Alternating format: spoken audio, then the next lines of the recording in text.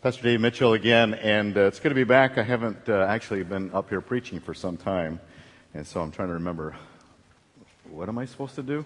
And so I forgot something. I had to run back and get it. Listen, good to be with you. We're continuing a series in the book of Romans. It's called Live Free, the series, Live Free. We've actually been in the book of Romans for some weeks now, and the first 11 chapters was topically driven, thematically, with the title of being set free. We're set free by Jesus Christ, free to live for Him, free to be serving Him in all the ways that He's called us. And now, Romans 12 to the end of the book is all about living free. It's very practical. It drives us to the specific things that we should do in light of what God has done for us this morning. And this morning we're going to be talking about living with authentic faith. Authentic love. The kind of love that God has for us. He invites us into that as well in this chapter. And there's an outline that's in the bulletin for you. I encourage you to take a look at that. It'll help you follow along. It'll help you stay in tune. It's sort of a roadmap for the conversation for the next 30 minutes. And I think that you'll find it of some benefit on the backside. We always include what we call the digging deeper. There will be additional things that you can use there for your own personal time, spending time with the Lord individually, because one meal a week is not enough to live a fruitful and healthy spiritual life. No one eats one meal a week physically, and so we need more than one meal spiritually as well to be fed for the Lord. Now, authentic love. I'd like for you to think for just a moment before I read the text. Think in your mind's eye, if you will, and this will bring up maybe some bad memories for some of us. But think in your mind's eye of the person, maybe of the people that you can think of that has been one of the most difficult persons for you to love. Who is someone, the people, or at least one person that has been one of the most difficult persons for you to love? Excluding your spouse right now. No matter what happened this morning, right? But as you think back, might have been a boss, friend in college, could have been someone that you thought was a good supporter, and there was betrayal or loss, cheating, abuse. You think in your mind's eye of who that might be. I remember one Sunday here some weeks ago, and I was sitting right over here in the regular seat that I sit in, and a guy came up here and just bawled me out 2 minutes before the service began. That came to my mind this last week as I was thinking about that. And I thought, wouldn't it be interesting for all of us to think about people like that we find very difficult to love. And yet, as I read this passage, I'd like for you to keep those people in mind, because I don't know that God has to preach to us a lot to love people that are easy to love.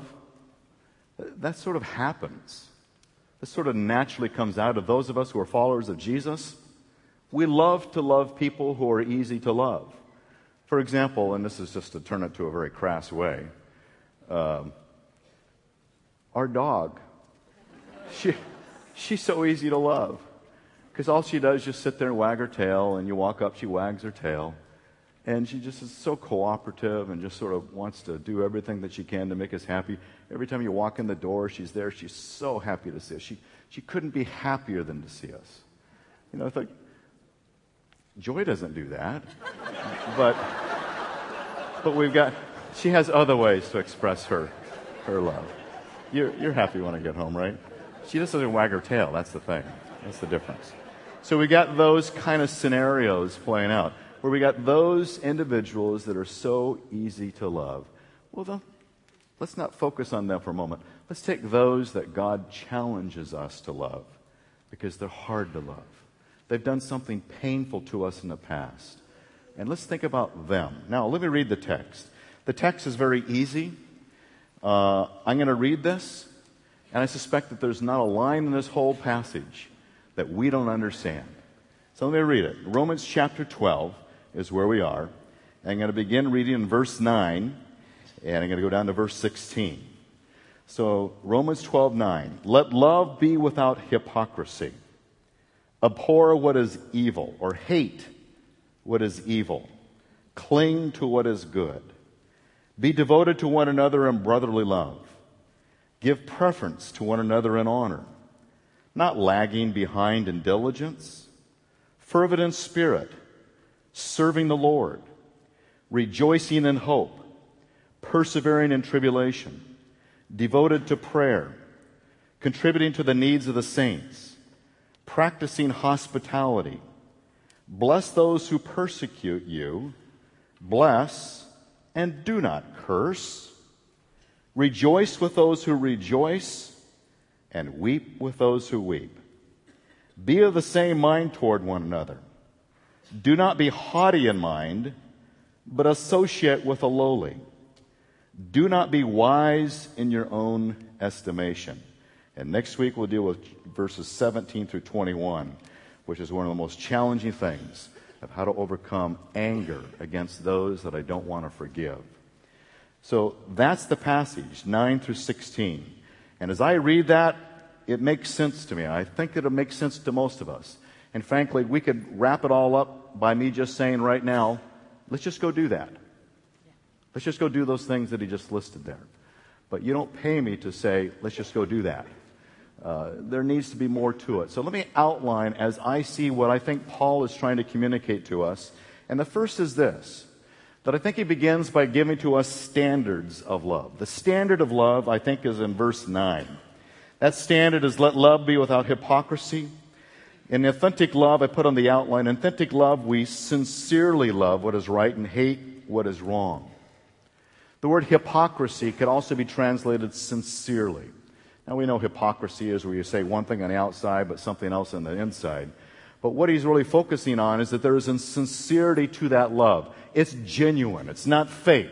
I'm not putting it on. I'm not just pretending to love you. I'm actually loving you. And the standard that he gives to us is this. Here's what we're running into. Some of us are running into this even today. Well, we've got family or friends who are behaving in ways that we think are inconsistent with the righteousness of God.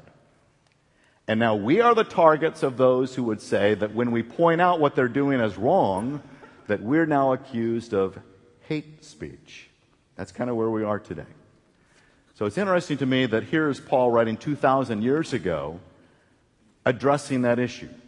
So what is the standard of love?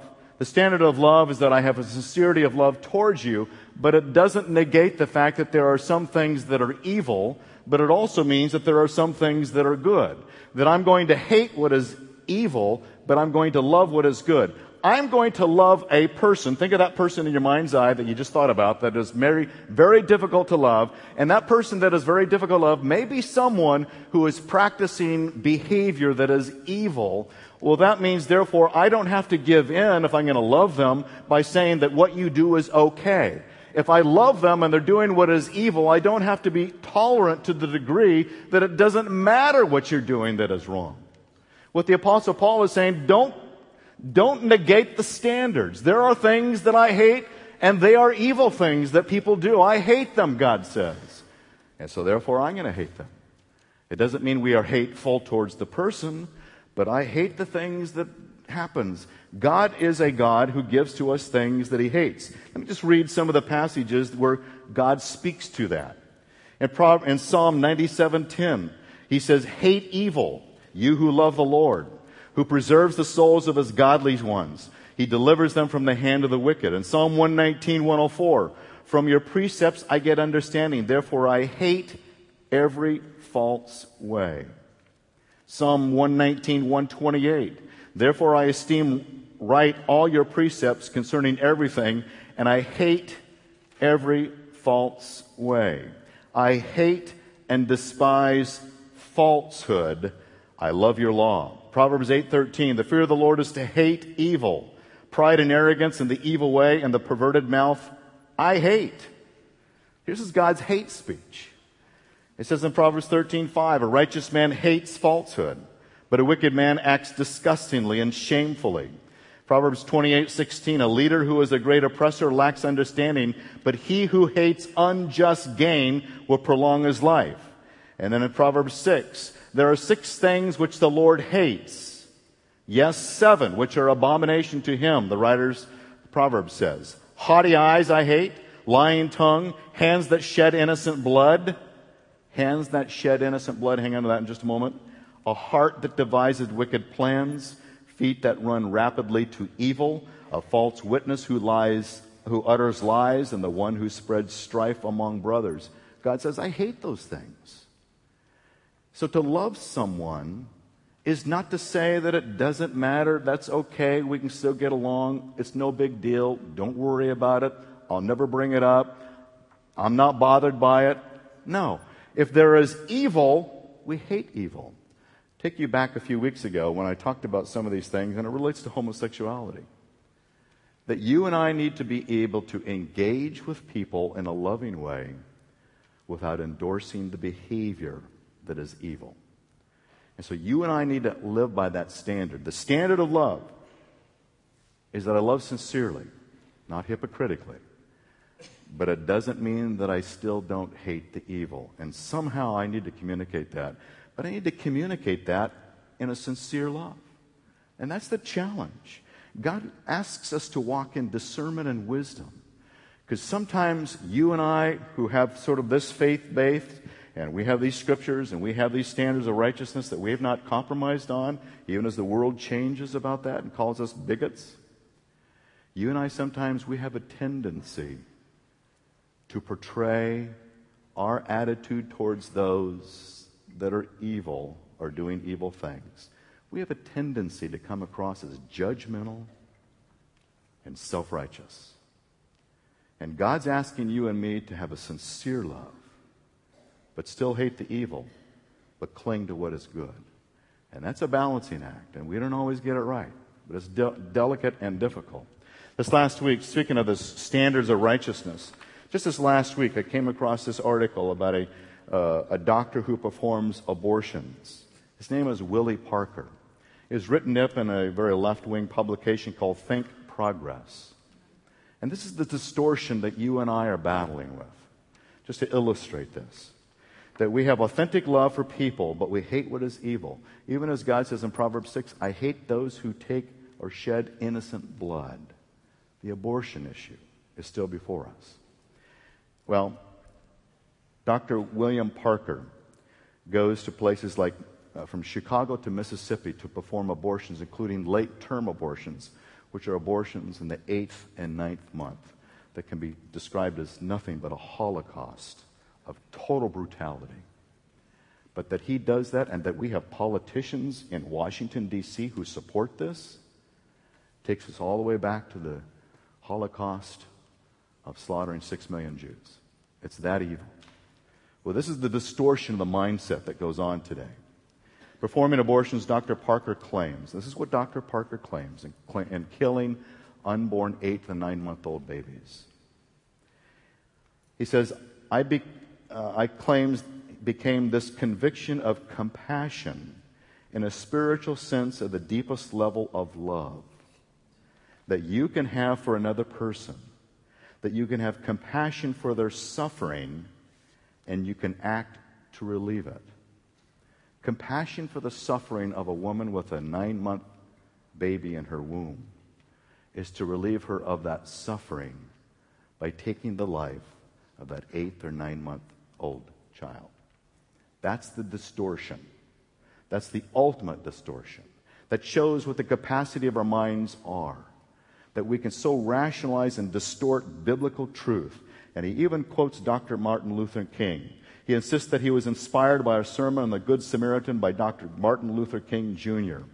And that as Dr. King would preach on the Good Samaritan to help those in need, he thinks he's doing a loving thing by taking the lives of unborn children.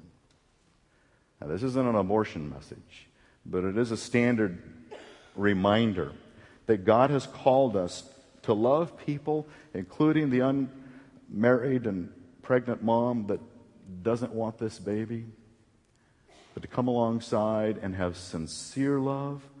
Although we hate the evil, we will cling to what is good. And that's why over at the Heritage Building, we're dedicating square footage and placement for babies and moms who need that kind of support.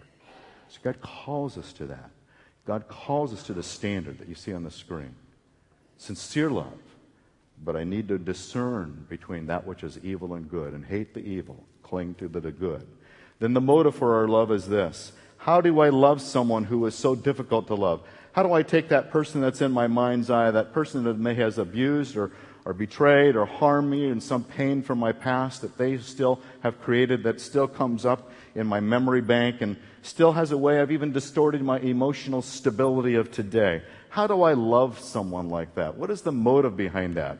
We see in the verse 11, it says, not lagging behind in diligence, fervent in love, in spirit, serving the Lord. Authentic love, we serve the Lord by properly loving one another. The motive behind loving people who are difficult to love, the motive is that I'm doing this not because it feels right. I'm doing this not because it might change them. I'm doing this because I'm serving the Lord in doing this. My mindset is that I don't want to do it, but I want to be sincere in doing it. My mindset is that I'm called to do it, as Jesus did it, and so therefore I'm doing this out of service for my Lord, and that's the simple message of it. Because I don't want to do it, but serving the Lord makes me have to do it. And so there's this compulsion. I'm here to serve the Lord. Let me give you a good illustration of that. I was just reading this last week. Mother Teresa, who is, of course, no longer with us. I read an interview with her just this last week by Malcolm Muggeridge, who was sort of the Tom Brokaw of the day when he was there in Great Britain as the news broadcaster. Malcolm Muggeridge came to faith in Jesus Christ, and he interviewed Mother Teresa. How can she serve in this shanty town of such a terrible conditions as this? How does she love these people that have so little and have life that is at its lowest socioeconomic standard? How do you love those people? He said, do you do this every day? He began that interview. And she said, oh yes, it's my mission. Listen to these words. It is how I serve and love the Lord. I go to these people that most people don't want to love. I go there because it is my mission in how I serve and love the Lord. That's where her motive was. How long you been doing this? How many months? Months, she says? Not months, but years. 18 years I've been going to this place. 18 years, exclaimed Muggeridge.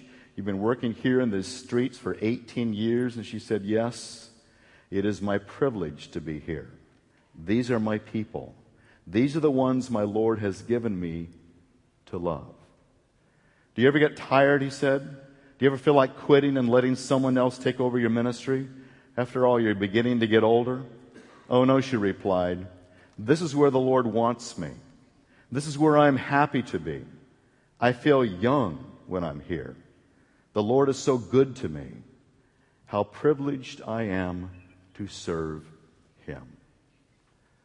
Paul the Apostle says, to love sincerely, hate evil, but cling to good, to those that are difficult to love, remember, I'm there to serve the Lord.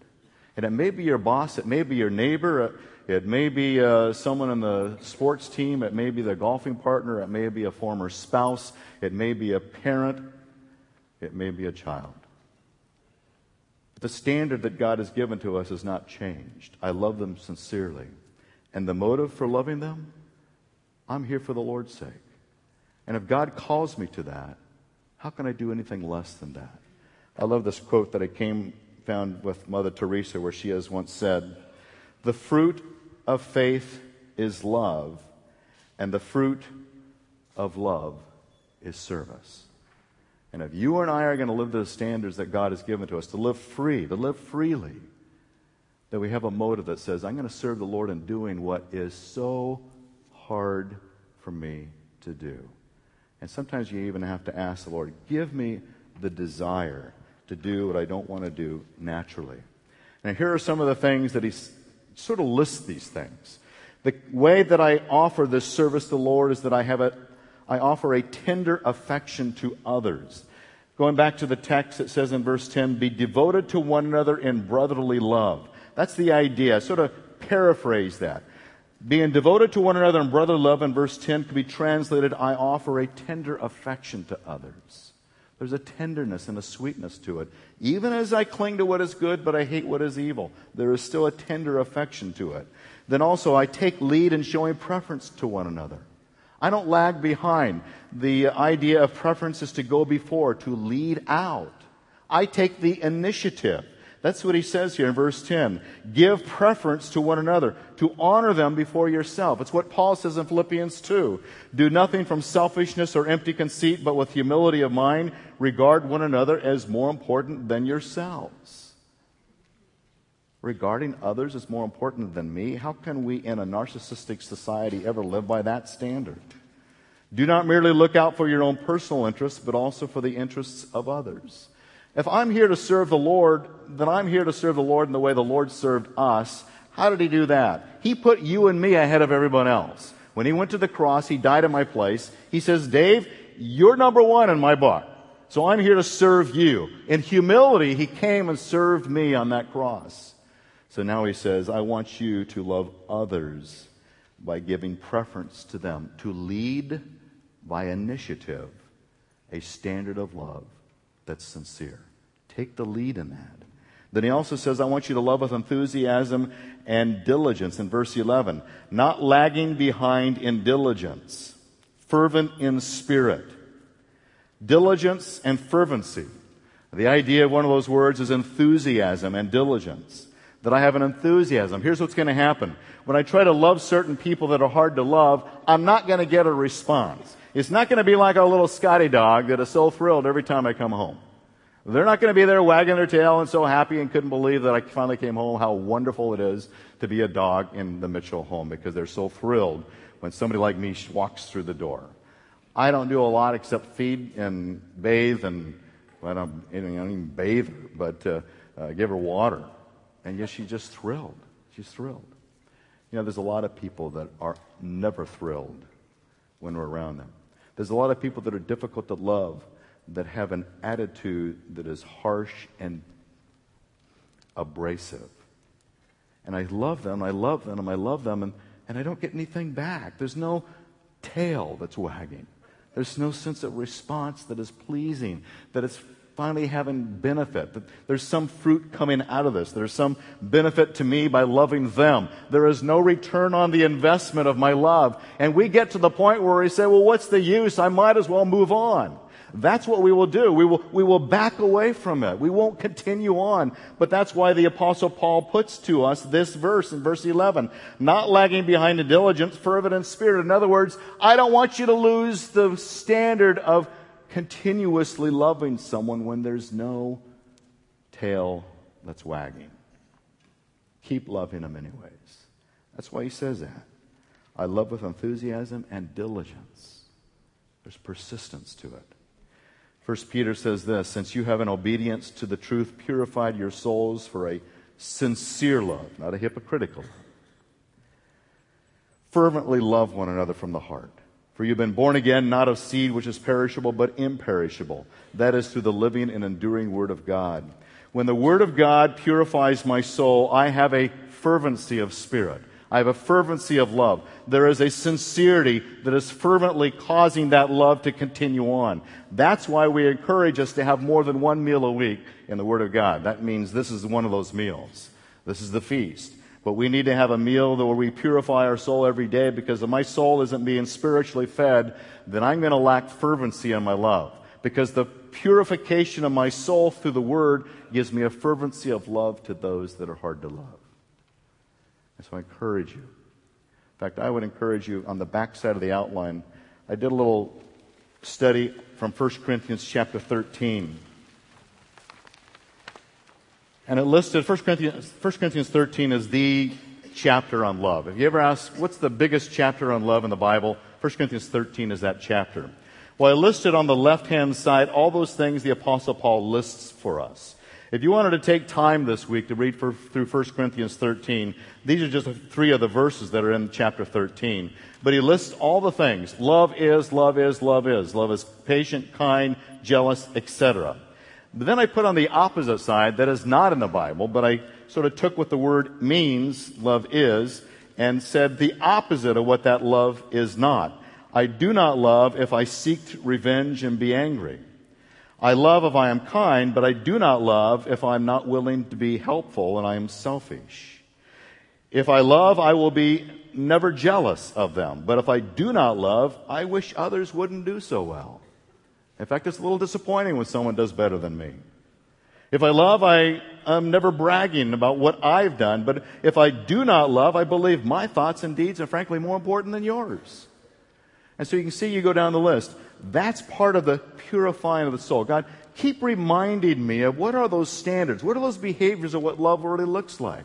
Because love is such a big, broad term, and we can't really put it down to the pieces of action. Well, here are action steps of patience and kindness and no jealousy, not bragging, not arrogant. And opposed to that are these other things. If I'm doing these other things on the second list, on the other hand, therefore I am not loving. And so God, purify my soul. Take your word and let it have its way in my heart so that I never lack enthusiasm and fervency of love. Because I'm going to lack that. Because I'm going to get so tired of trying to love that boss that never loves me back and never treats me fairly and is pretty unjust, and I'm not always pleased by his standard of his behavior. But God, you've called me to serve you by loving him. So keep me enthusiastically fervent in my love. Then he also says this, I will joyfully maintain hope for others in verse 12, rejoicing in hope. I'm never going to give up. I'm never going to pale in terms of my depression and discouragement, that I'm going to keep pursuing that. He also says, I persevere for others when even in distress. As we see here, persevering in tribulation. The word tribulation there in verse 12, I put it as the word distress. The idea is distress. Tribulation there in that word means to be pressed in all around, to be squeezed. Jesus was squeezed by the crowds. That's distress. Where I feel like there's constant pressure on me to somehow get through this situation. And so therefore I'm going to persevere. If I love someone sincerely and I'm serving the Lord as my motive, then I'm going to continue, even in distress, expressing 1 Corinthians 13 qualities of patience and kindness, not jealousy, not bragging. That's the standard. Because 2 Corinthians 1:4, one of the reasons why we have distress, who comforts us in all of our affliction, our tribulation, our distress, so that we will be able to comfort those who are in distress with the comfort with which we ourselves are comforted by God. The reason God calls us to love others in our distress, so that when we learn something in my distressful situation, I take that and I give it to someone else. I went through that. I know how that feels. That's a hard thing to deal with. Now, let me share with you maybe some things that I have learned. But I'm willing to listen to what you are struggling with as well. That's the kind of love that God calls us to. For those who are willing to hear that, he takes our distress and uses that to bless others. That's what he calls us, persevering in tribulation. And then finally, devoted to one another in love. That's the last of this long list of the qualities of love. I will continue to pray for you until God takes me home or takes you home. I'm never going to stop. I love this little message of Samuel. Samuel is this wonderful prophet / judge of the Old Testament. The people of Israel are sort of quarreling and complaining they don't have a king. They're sort of hiring King Saul right now. And they're not always walking with the Lord, but I love Samuel's heart. He says, moreover, as for me, far be it from me that I should sin against the Lord by ceasing to pray for you, but I will instruct you in the good and the right way. And here's the challenge of that, man. I'm not going to sin by stopping praying for you. You ever feel like your prayers are never answered? We get so many prayers each week from you on your cards that you fill out the card. And often, and I mean this nicely, we get from some of you every single week the same list of names. Every single week, the same desire for a job. Every single week, a child that's away from the Lord and needs the Lord. And some of you are so faithful in listing those prayer requests. And some of you, you use 3 cards and you write, we saw this just last Tuesday. I had one prayer request that had 3 cards and it was in the entire front and back, front and back, front and back of 3 cards of listing people that need Jesus. And we pray for those regularly. Occasionally we'll get, praise the Lord, it's been answered. But most of the time we're still praying for the same thing every single week. Sometimes some of us are praying for the same thing every single day. You think, God, are you getting weary of my same prayer requests every day? And then I come back to a verse like this one on the screen. Moreover, as for me, far be it from me that I should sin against the Lord by ceasing to pray for you. When I love someone and I hate their behavior that's evil, but I'm going to cling to what is good, but I'm serving the Lord, I don't stop praying for them. Every day, I bring them to God. Every day, God change them. Every day, help me love them. Every day, give me freedom to be Christ to them. Every day, we pray that. When my soul is being purified with the Lord's word, He constantly gives me a fervency of love. I don't quit. That's the standard that God calls us to. Those are the motives that God calls us to. And the demonstration of that love sometimes is very real. In authentic love, we care for the needs of others. Notice in verse 13, contributing to the needs of the saints, practicing hospitality. It's a challenge to us that God says here's a very specific way that we do this. You contribute to the needs of the saints. And this word hospitality, some of you may know this. We get the word Philadelphia from it, but it means simply this. I put it on the screen. Hospitality is philos, it means love, and xenos is the Greek word for stranger. You love strangers. So it's interesting in verse 13, he says, I want you to love the saints by giving to them, but I also want you to love the stranger by giving to them. I want you to love both those in the church and those outside the church. I don't draw a line whether they're in the church or outside the church. I don't draw a line whether they're believers in Jesus or not believers in Jesus. I don't care what their behavior is. Maybe their behavior is where you abhor the evil, you hate the evil, but you still love them. You still practice hospitality. You still love the stranger, even if the stranger's not behaving in ways that we believe is consistent with God's word, and sometimes we're construed and misconstrued as bigots. We still love them. And that's the standard. One of the ways that we contribute to the needs of the saints, I love the way Paul puts it in 2 Corinthians. And this is the same offering, same needs. You know, in those days, they didn't have welfare, they didn't have Social Security, they didn't have disability. If a believer in Jesus is cut out of the system of Rome, then the church had to step up. He says, and for I testify that according to their ability and beyond their ability, they gave of their own accord, begging us with much urging for the favor or participation, the support of the saints. Same thing he's talking about here in verse 13. Contributing to the needs of the saints. And this not as we had expected, but they first gave themselves to the Lord, to us by the will of God. When we have committed ourselves to Christ, we can do no less than contribute to the needs of the saints. I'd like for you to hear the story of one of our church families here, the Bookers. How God put it on their heart to love the strangers, but also to contribute to the needs of the saints. In this ministry called Safe Families, where sometimes there are children in our community that need a safe place to go, harbor, where they are cared for and ministered to at great cost to the family that brings them in. So here's a little video story of the Bookers telling how God ministered through them to love the strangers that they brought into their home. Take a look.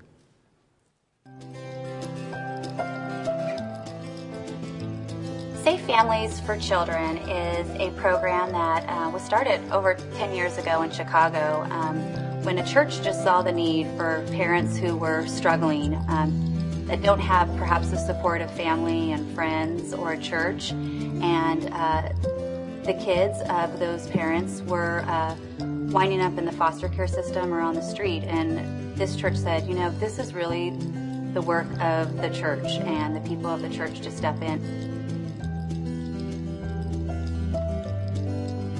I'd heard about Safe Families for several years, and it was at the ministry fair, I think we call it, where after church kind of went around and looked at the different ministry areas. And all of us, including all of our kids, just felt drawn to that.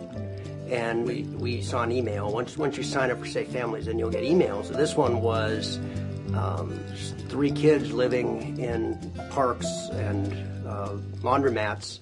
Then a couple weeks later, it came out again, and it kind of tugged on our hearts, and it was like, okay, we just can't let these kids sleep on the streets. Both of us felt like God was saying, yeah, this is the one. But within, I don't know, a couple days, they brought the kids over. We didn't know what to expect when the children arrived at our home. Would they be frightened? Would they be crying?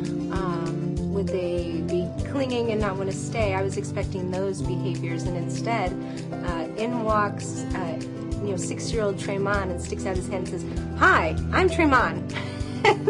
Just adorable as can be. You have kids dropped in on you. You don't have anything for them. They arrived with pretty much everything they had, which was a small backpack for each one of them.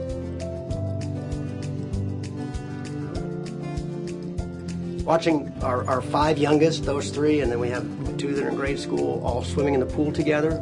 These kids never really swam, didn't know how to swim, and so our kids were teaching them how to swim, and they were just playing in the shallow end. They couldn't get enough of it. Most mornings you'd find 4 or 5 of them out on the trampoline, just jumping and being kids. Emma said to me after they left, she said, I taught Tremont to read and to swim. They felt like they were brothers and sisters to them.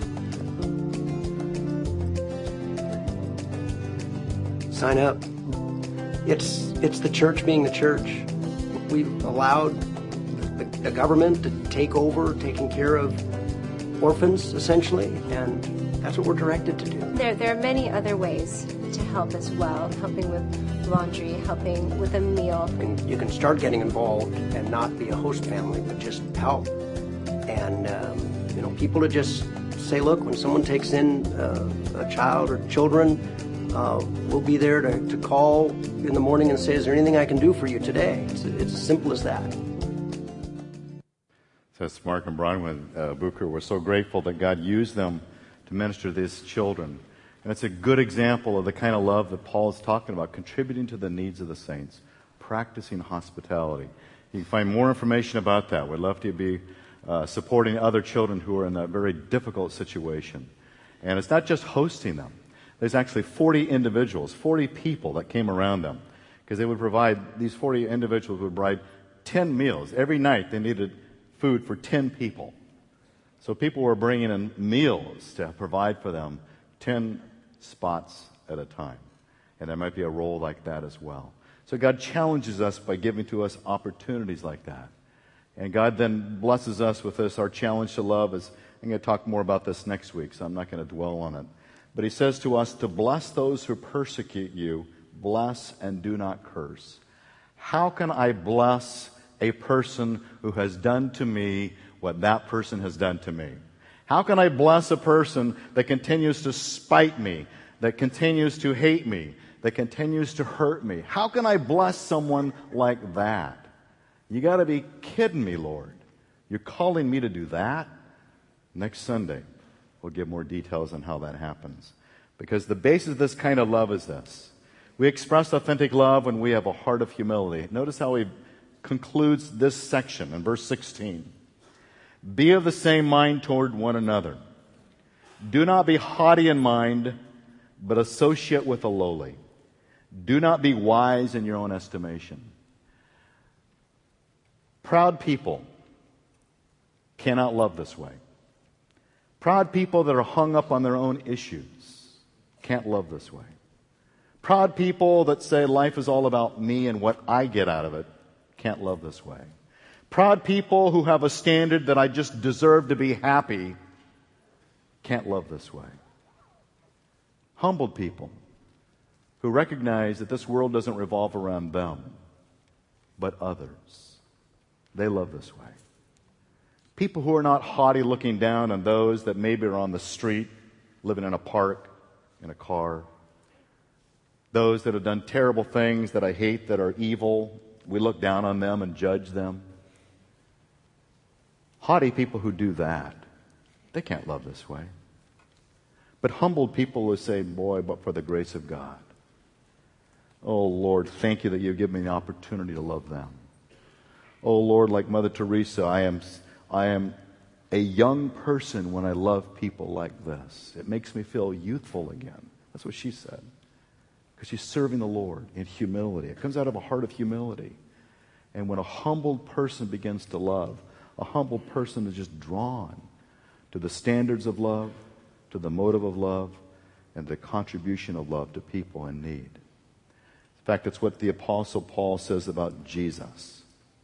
Have this attitude in yourselves, which was also in Christ Jesus, who, though he existed in the form of God, did not regard equality with God a thing to be grasped. He emptied himself.